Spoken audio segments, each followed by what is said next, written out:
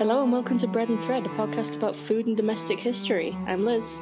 And I'm Hazel. We are two friends who studied archaeology together and love history and making things and sometimes making historical things. And we like to start by talking about what we've been making and or baking recently. So what have you been up to? I may have made another set of dice. Another one? Well, you know, there were a couple of flaws in the first set and I needed to know if it was me or the mould.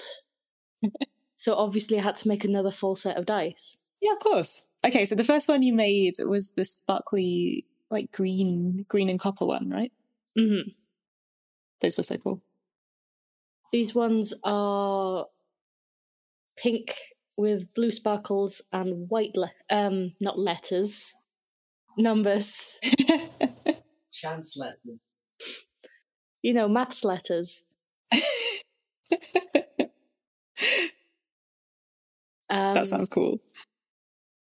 Unfortunately, I have come to the conclusion that the issue is largely with me. Well, like, it's only a second pair of dice, right? Set? It is. But I think the way to solve the issue is to get more expensive resin or a piece of equipment that costs about 200 quid. Oh, okay. Are they big flaws or are they ones that you can live with? It's basically that the numbers aren't moulding entirely correctly. Oh.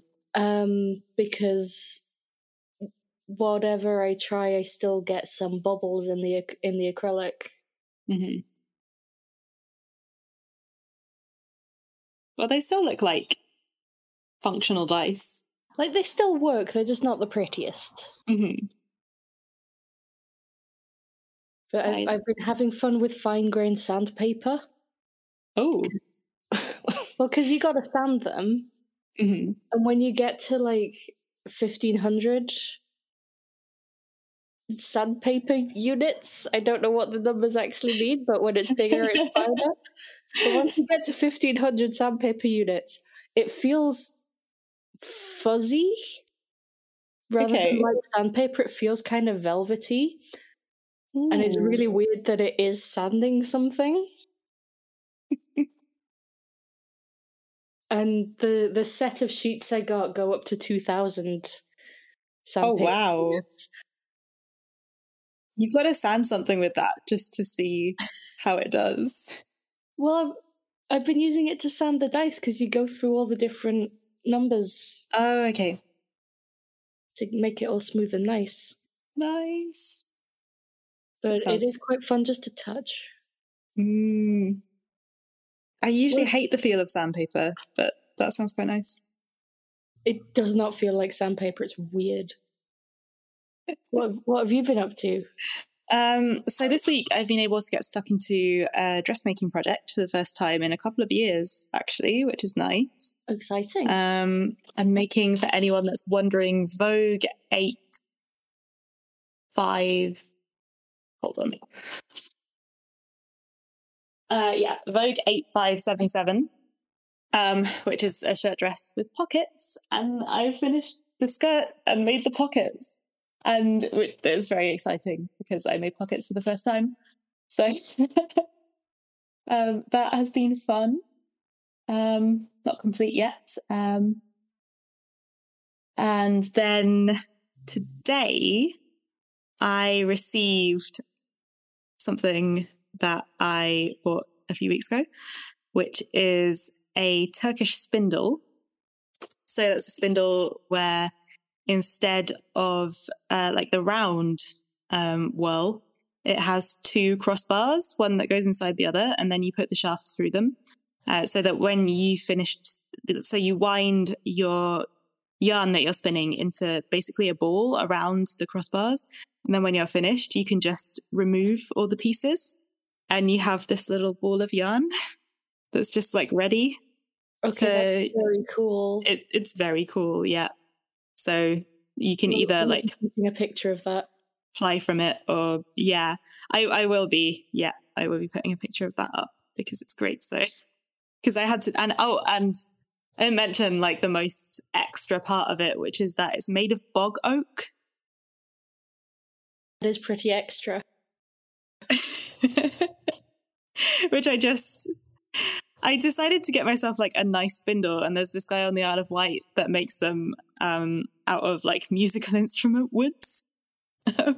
Sure. So, and they had bog oak, so I was like, okay, well, I want to have the ancient tree spindle, obviously. And it has like little weights in the crossbars so that it spins really nicely. And yeah, it's great. It's also tiny because it's like a lace weight spindle. Which is for your shawl? Sorry? Is this for your shawl? No, this is... Oh yeah, I'm still knitting on that. This is the beginning of the Ixchel jumper that I want to make, or Ishel, I think, which is I'm going to make a jumper, and it's a colourwork jumper with like the moon phases on it. I'm very excited. So I've started spinning the wool that I dyed with onion skin and dandelion today. And yeah, I love it. It's just... I really like this spindle. It's just feels nice. Feels very delicate and fun. So yeah, that is something I'm enjoying very much. I'm probably not going to talk a huge amount about this project, like ongoing on the podcast, because it's just going to take me ages to spin all of the wool. Because I'm also going to be indigo dyeing some wool. Some of the same wool to be the main colour of the jumper. And then I'll have to spin that. So all in all, I'm going to need to spin about 400 grams in a 4-ply or sock weight. So that's going to take me a while, and it's going to be quite boring, just basically the same thing happening. So yeah, more on this probably in several months. You say that like I haven't been talking about the same projects on here for months. Well, you know, people come here for the continuity, right? It's like a really slow knit along. Yeah, it's, you know, slow TV. This is slow podcasting. Slow radio. Are you relaxed? We should just have a segment in the middle that's just the sound of knitting needles. Yes. Can we have an ASMR segment? We could do like based on whatever the topic is. So, well, that would certainly be an interesting ASMR segment for this episode, because I want to talk about goats. Finally. For those who are unaware, my username on pretty much any piece of social media is the words invisible goats. I like goats very much. Liz did their dissertation on goats. I did. So I've been saving this for when I felt like I needed it. And between having COVID a few weeks ago and the fact they've been resurfacing right outside of our house this week and making the whole house vibrate, I need to talk about something I care deeply about. And this is the perfect vehicle for it. And I cannot wait to learn about goats and their history and many uses.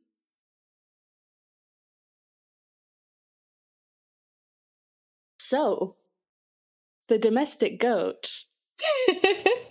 I can tell how much you're enjoying this already.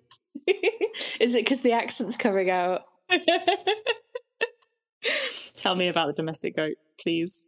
So it's one of the first animals to be domesticated. Wow. About 8,000 BC. Wow. So we're talking proper old. Didn't know goats were so old. They are. It's goats and sheep are pretty much the earliest. Okay. Apart from like dogs, but you know what I mean? They're like within that little bundle of agriculture is starting. Mm-hmm. So they were domesticated in the Levant, which is that sort of Fertile Crescent area. Do we know what their like wild progenitor was? Yes, it's called Capra aegragus, which is a wild goat which does still exist. Oh, cool. And its range is approximately from Turkey to Turkmenistan, which is just very pleasing to me.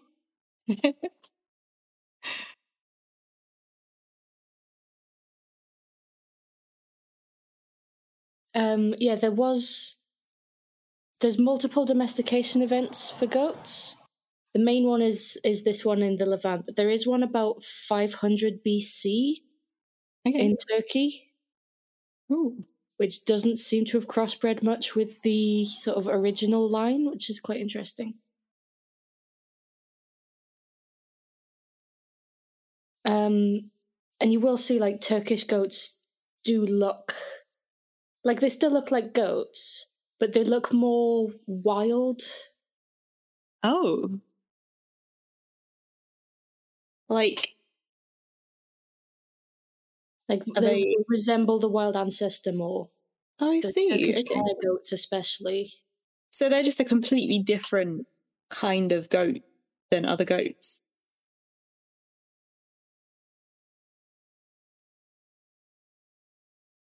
Like they are just visually very different to sort of your standard. Because what most people, at least in Britain, think of is the boar goat, which is your classic. You know, it's got the big floppy ears and it's got that little face. Yeah. These goat breeds with Hazel for reference. I will be tweeting some of my favourite goat breeds. But goats are really good because they're a multi-use animal. You can use them for milk, meat, fibre, manure, horns, and actually their innards as well. Oh, okay. I don't know if you've heard the phrase catgut. Yes. Does that not come from a cat? It largely comes from sheep and goats. Oh. What's it called catgut for? That I don't actually know.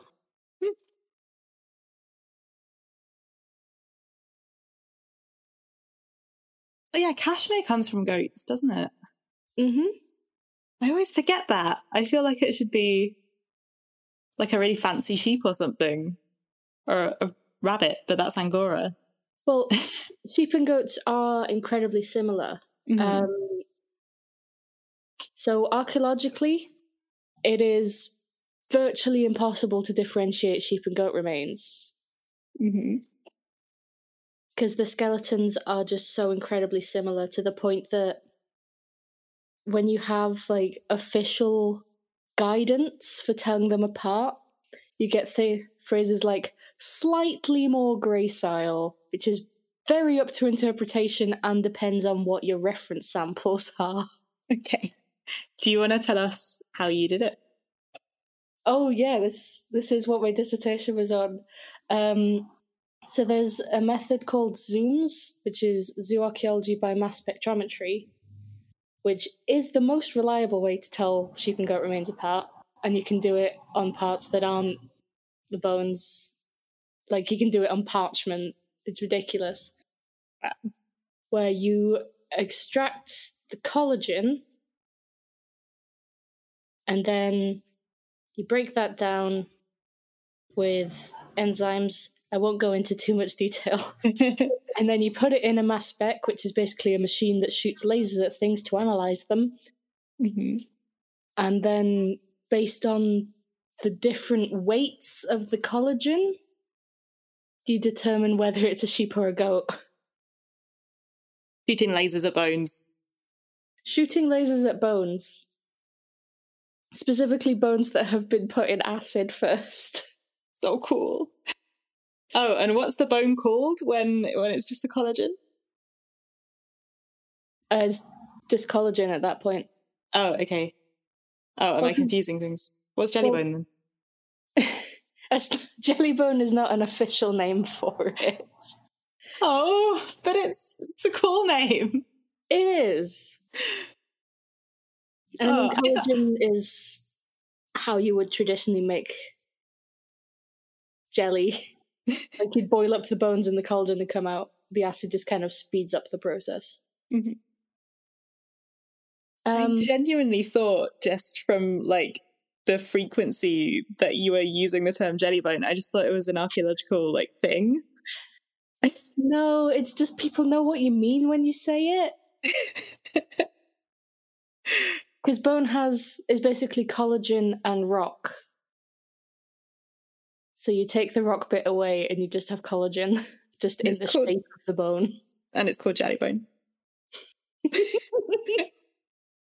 Anyway.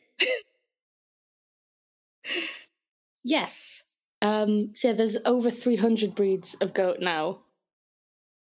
Because they're all, people specialize different breeds for different purposes, for different climates. The boar goat that I mentioned was bred in South Africa for its meat. This is why sometimes you'll see a bull goat and it looks really muscly. Like this is a hench goat. Wow. They're intimidating. This is making me a little bit nervous of goats.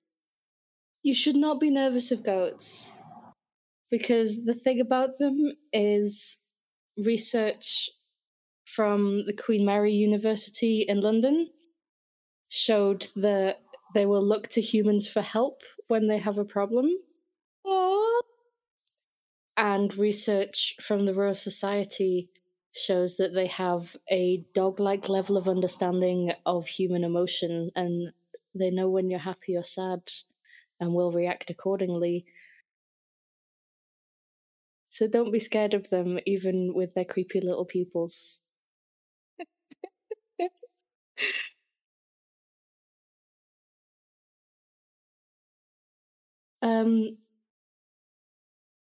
So yeah, most of the uses for goats are fairly self-explanatory.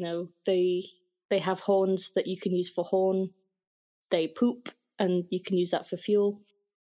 The meat, interestingly, in some languages is referred to in the same way as mutton. And you get a lot of, especially older recipes from the Middle East and the Caribbean will kind of use mutton and goat interchangeably. Okay. It's milk where things get interesting. It always is. I choose not to delve further into that statement. I don't know why I remember that. But yeah, so from the 16th to the 19th century, we have documentary evidence of goats being used as wet nurses. Huh?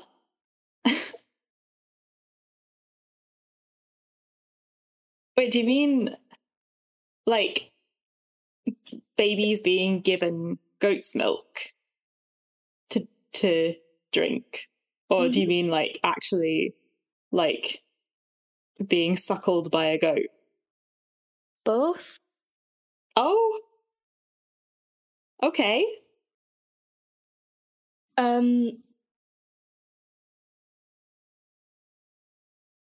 So while not ideal, obviously,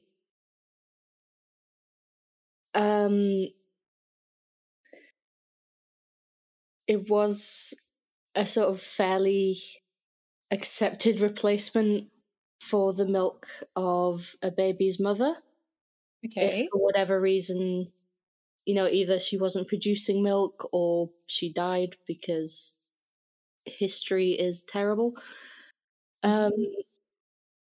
You could either soak a cloth in the milk and kind of give it to the kid to suck on, or if you had a goat, you could just directly latch them on. Hey, not sure how I feel about that. The physician to Louis XV, so we're talking mid-18th century, said that he knew, quote, some peasants who have no other nurses but ewes, and these peasants were as strong and vigorous as others. So again, it's that kind of sheep-goat interchangeable thing. But it does seem to have been mostly goats. There was actually a German book published in 1816 called The Goat as the Best and Most Agreeable Wet Nurse. That makes me imagine just like a cheerful, sort of jolly, plump goat in a bonnet or something being employed as a wet nurse to children of quality. Yeah, it does remind me of Nana from Peter Pan. Yeah. But apparently in the 18th century there were genuine fears of syphilis from wet nurses. Oh, can you get syphilis from milk? I suppose it is a bodily fluid, so...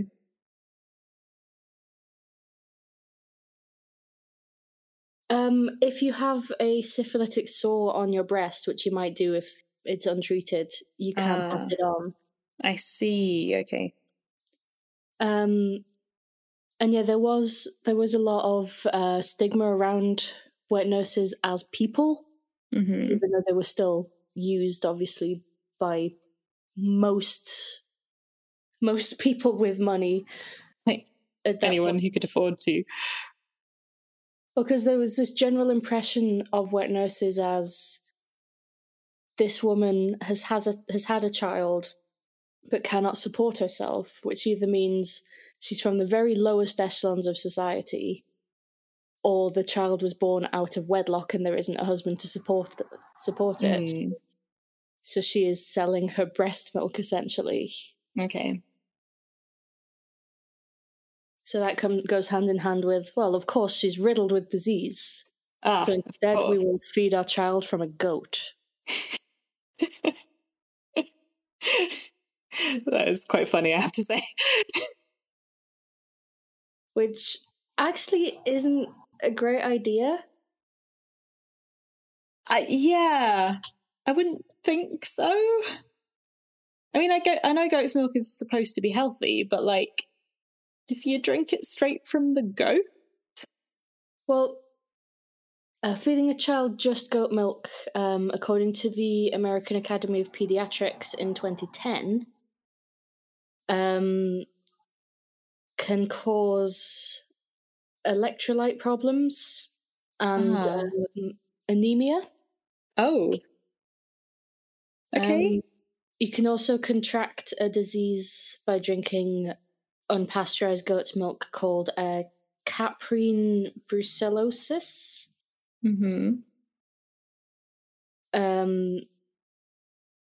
Which causes a really bad fever, which has a 2% fatality rate when untreated, which honestly probably wouldn't have been noticed in the 18th century, considering everything else that could have killed them. Yeah, the child mortality rate being fairly high anyway.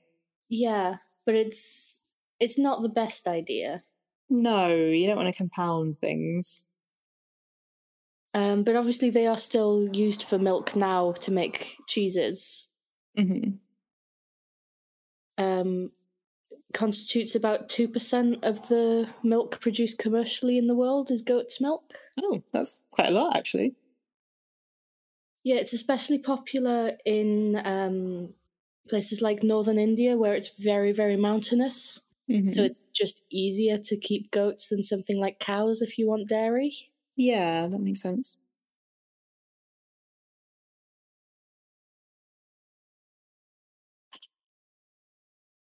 And obviously the other big use for goats now is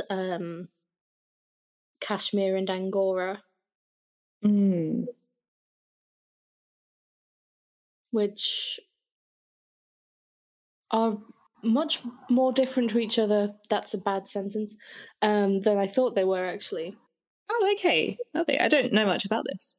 So Kashmir is fairly wool-like, which again is that whole sheep and goats are very, very similar thing. But the name etymology is interesting because we have Pashmina is basically a scarf made from cashmere. But it's actually the Persian word for cashmere is Pashmina. Right.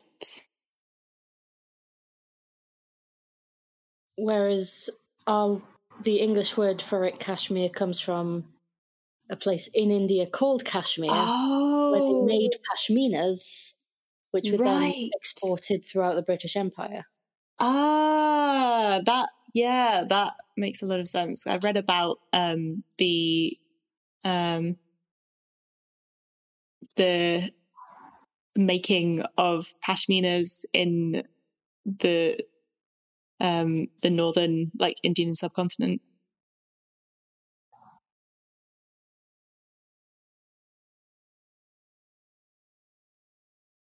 Yeah, the main areas are Kashmir and Ladakh, I believe.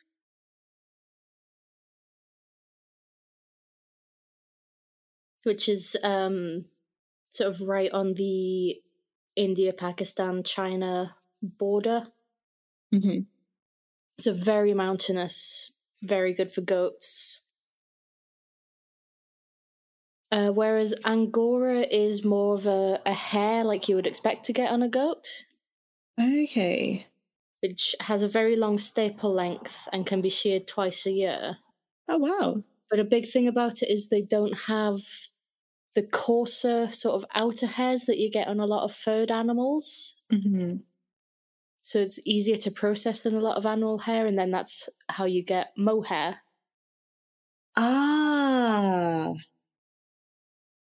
Which personally I really enjoy working with mohair.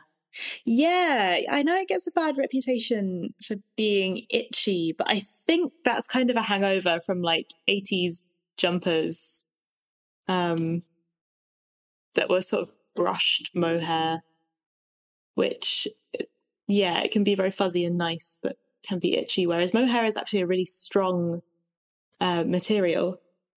It is, like I said, the staple length can be up to 4 inches. So that's going to get you a nice strong fibre.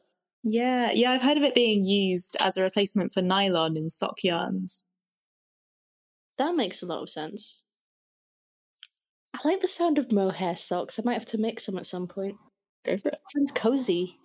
Yeah.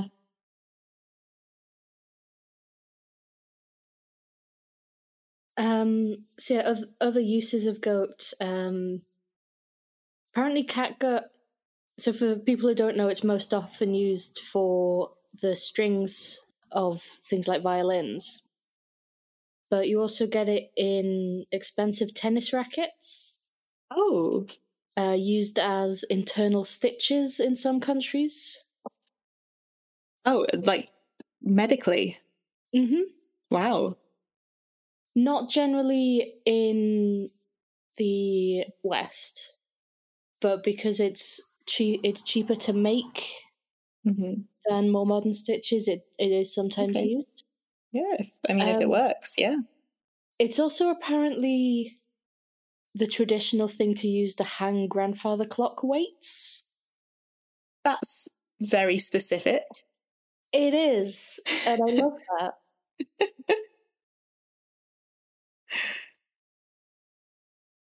And since the 80s, the United States military has used them for training medical doctors. Ow.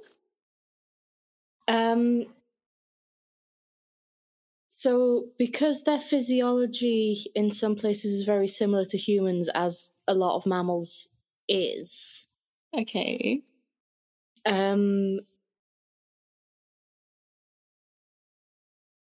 Content warning, animal cruelty. They use them for practicing treating battlefield injuries. Right. They used to use dogs for it, but that was phased out because people don't like the idea of dogs being used for this kind of thing. So in the 80s, they switched over to goats. I see. Apparently, they do use mannequins and things like that as well. Mm-hmm. But people generally feel that you need that experience of it being on a living thing. Yeah. And frankly, I would rather that they practiced on a goat than sort of came out to me having been blown up by a mine or something and we're just like, okay, this is my first time on a meat. Yeah.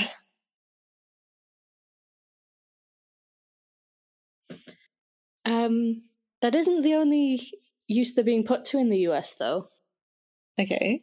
So there's a plant called kudzu, which is incredibly invasive in parts of the southern US to the point that it will just take over entire buildings very quickly. Oh. So they bring in goats to eat it. Right. Are they particularly... Like, will they just eat this plant? Or do they eat everything else as well? Well, this is... Kudzu will basically take over an entire area. It will just be a blanket of this one plant. Okay, I see. To the point that you basically need to just get rid of it all and start again.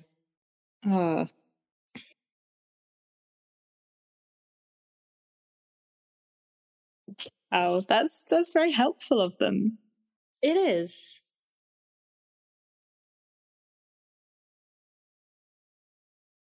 Because, I mean, goats will eat most things because they're browsers, which is basically the animal version of the phrase, I'll try anything once. They don't really have a specialised diet. They more just kind of go for whatever's about. I had that in my perception of goats. I think it seems a very goat-type thing. They look like they would eat anything. Which is another reason why they're good for mountainous areas, because they'll just eat whatever they can get. Mm-hmm. Interestingly, they can move the sides of their top lip independently, which is something they share with sheep and horses. Wow. Which is why they can eat things like gorse, because they can maneuver their lips around the spiky parts to just get to the tasty parts. Oh, that's amazing.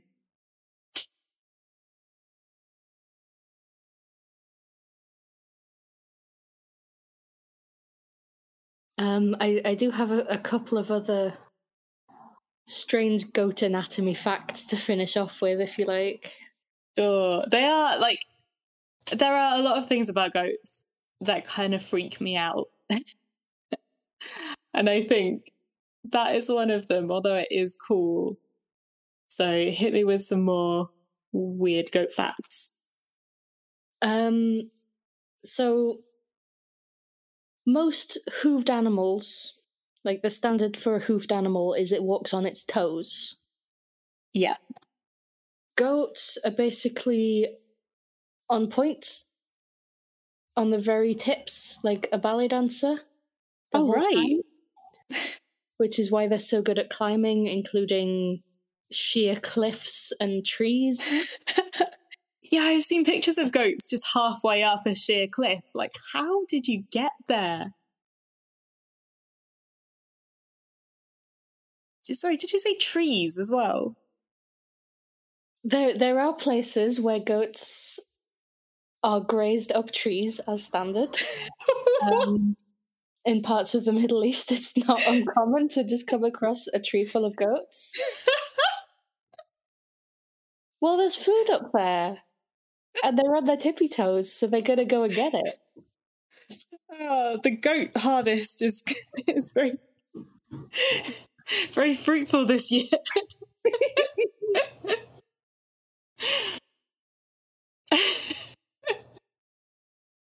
That's wonderful. They also have square pupils. Yes, which very freaky. Freak me out. Mm-hmm. But they apparently help with panoramic vision. They have a broader width of vision than humans with our pathetic circular pupils have. And it also helps not let in too much light from above. Right. Is the freaky pupil thing why they were associated with the devil in Christian mythology? From what I can tell, it seems to be a combination of things like satyrs and descriptions of the devil having cloven hooves. Right. And also they're associated in the Middle Ages with promiscuity. Okay. Including the concept that they will whisper lewd things in the ears of saints.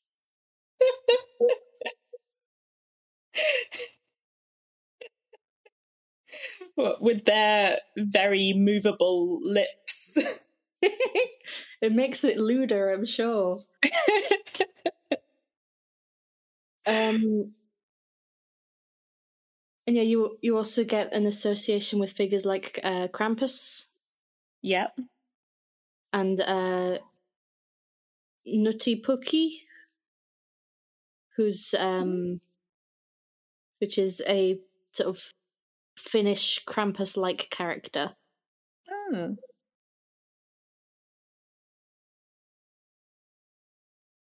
And these are pre-Christian folkloric figures, so there's a theory that there's kind of a conflation. Okay. But the weirdest thing about goat's eyes is that so the pupils aren't square, they're more kind of a wide rectangle. And those pupils will stay parallel with the ground regardless of the goat's head position. Which is the thing that freaks me out the most about them. That's weird. So it's always going to be preventing too much light getting in from above, even if the goat is looking up. Wow. Because the pupil is going to stay in that same position. What? I mean, that sounds very useful for them, but it's also... It is, but also I don't like it. Yeah. But yeah, this association of goats and lewdness may be a part of this association of goats with lewdness, according to a American doctor called Samuel X. Radbill, maybe what led to them being used less as an alternative to breast milk. Because there was a theory that suckling infants would take on the characteristics of whoever was breastfeeding them, whether that was, picking up characteristics from their mother or from different animals. Okay. So you would never give your baby pig's milk because, you don't want them to be like a pig. I mean, I probably wouldn't anyway, to be fair. But you also end up with a preference for donkey over goat because donkeys, they're hard workers, they're patient, versus goats and their libidos. So if you want your child, if you want your child to be a good contributing member of society, you give them donkey milk. Noted. Parenting tips from Bread and Thread podcast. Please do not give your children the milk of random farm animals. At least not, straight from the source. Pasteurization is important. Yeah. So yeah, that's goats. That's Still one of my certain favorite news. animals. Still freak me out. Thank you. I learned a lot of things. And goats are not as scary as I thought, although they are a bit weird. They are, but for different reasons. Yes. I do kind of like the idea of like having a couple goats or something though. Like they're quite domestic feeling. I'm not entirely sure what that means, but I feel like I agree. I just like the idea of like, a little cottage with like some chickens and a goat outside and a little garden.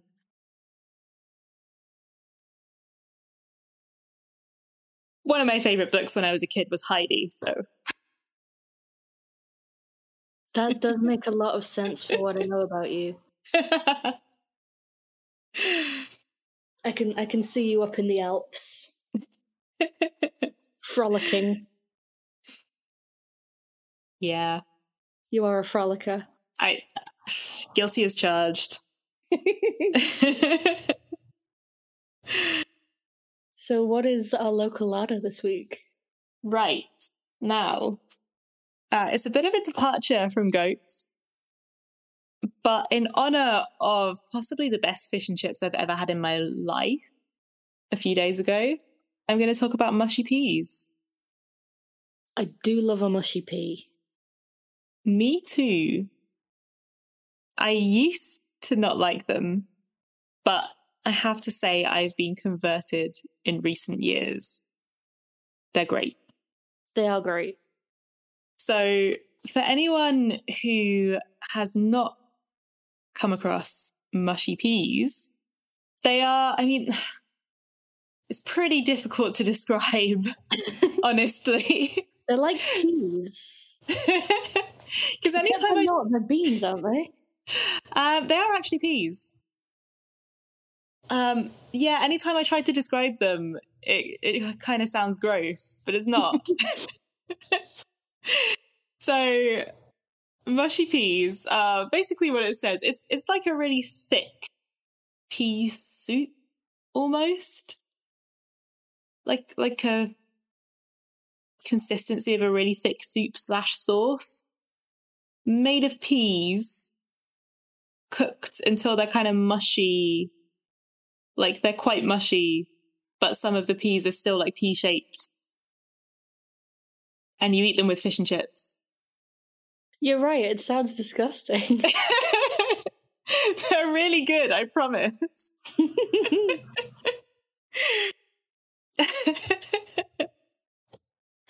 So it is quite a UK food, I think. Mm-hmm. And they're eaten pretty widely, I think. Although, according to a YouGov survey from 2014, 37% of people who have fish and chips have mushy peas with them. So they're kind of they're not universally liked, but that goes up to 66% in Manchester. Yes! Correct. And they are known occasionally as Manchester caviar. You know what? It's probably meant to be insulting, but I'll take it. I feel like, because I've heard of like some restaurants just like full on putting that on the board. So I feel like it's been reclaimed. So So yeah, mushy peas are popular across the British Isles, but I would say probably more popular in the north. I don't know that many people who eat them down here, although I do. Yeah, I have been informed by friends from the south that there are chippies that just don't offer it. Oh. Which feels sinful. Yeah, that sucks. That's just not offering a full range of accompaniments. You gotta have something wet. Yeah. you dip your chips in them. Great. I usually get them because I feel like it makes it a bit healthier, although it probably doesn't. Although apparently they are quite good for like they are quite healthy apparently.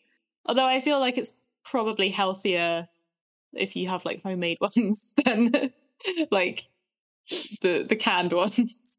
But I mean, it is also with a big plate of deep fried stuff. Yeah, and a lot of places put green food coloring in it to like some of them come out and it's like radioactive green,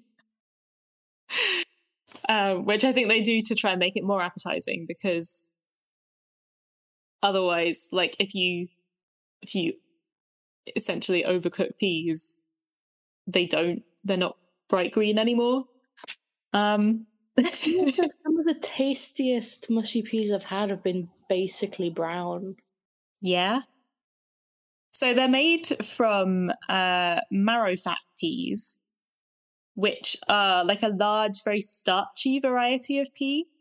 So that's why it has to be this particular pea, because that's what will create the mushiness.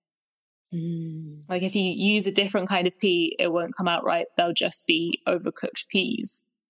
But ideally, you want them to go just mushy enough for it to be a thick sauce, but to still have like identifiable peas in there. How disgusting this sounds. It's so good. They're so good. Like it's just so comforting. I can't describe. Oh, please give them a chance. Give the peas a chance. Give the peas a chance.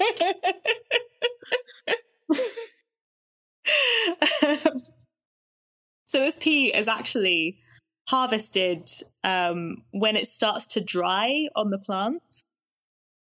So in order to make the mushy peas, they have to be soaked overnight in order to rehydrate the pea before they can be cooked. Now, the term mushy peas seems to come from around the 1970s. Like that's when chip shops started serving mushy peas as a thing. But the concept of mushy peas, I'm convinced, is much, much older. It feels wrong for it not to be. Yes. Because we know that peas and beans were like a big part of people's diet in the British Isles, pretty much going back a long, long time. So according to Clarissa Dixon Wright's The History of English Food, they were a massive part of the average, like, rural medieval diet. So, like, the saying, peas pottage in the pot, but peas pottage hot, peas pottage cold, peas pottage in the pot 9 days old. Tells you, like, how much people were eating, because these were crops that would give you a lot of protein.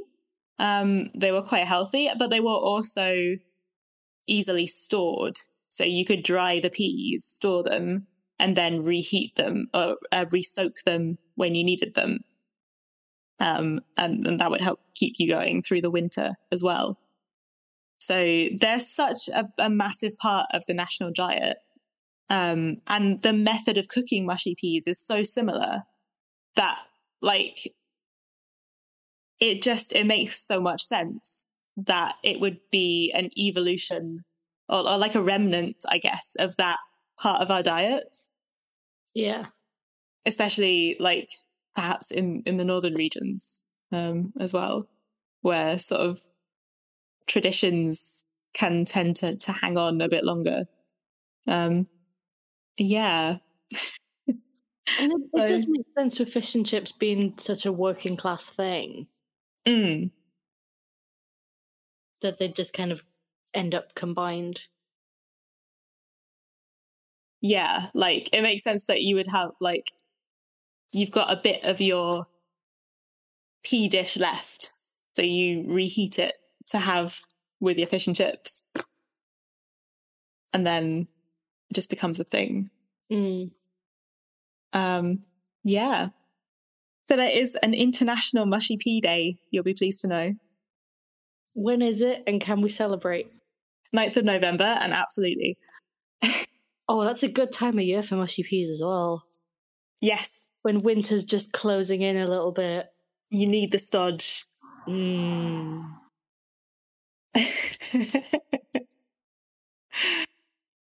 Oh, hold on. Apparently now it's 8th of November. Wait, why did it move? I don't know. You won't be surprised to know it started in a pub. Of course it did. But so when I first read about it, it was the 9th of November, but I've just looked up the International Mushy Pea Day website to check. And it is now 8th of November.